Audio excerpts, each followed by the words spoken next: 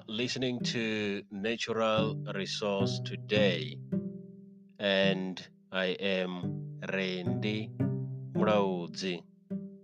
It is Friday, the 13th of August, 2021.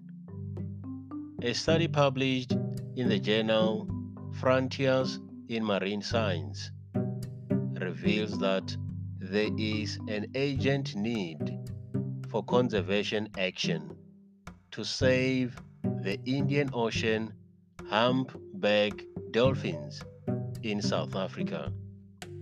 The authors have concluded that, open quote, no single cause for the rapid decline of humpback dolphins in South African waters can be identified, and that the cumulative effects of multiple stressors, which are difficult to pinpoint and mitigate, are impacting population numbers. Close quote. They have suggested a multi stakeholder conservation management plan. This is Natural Resource Today.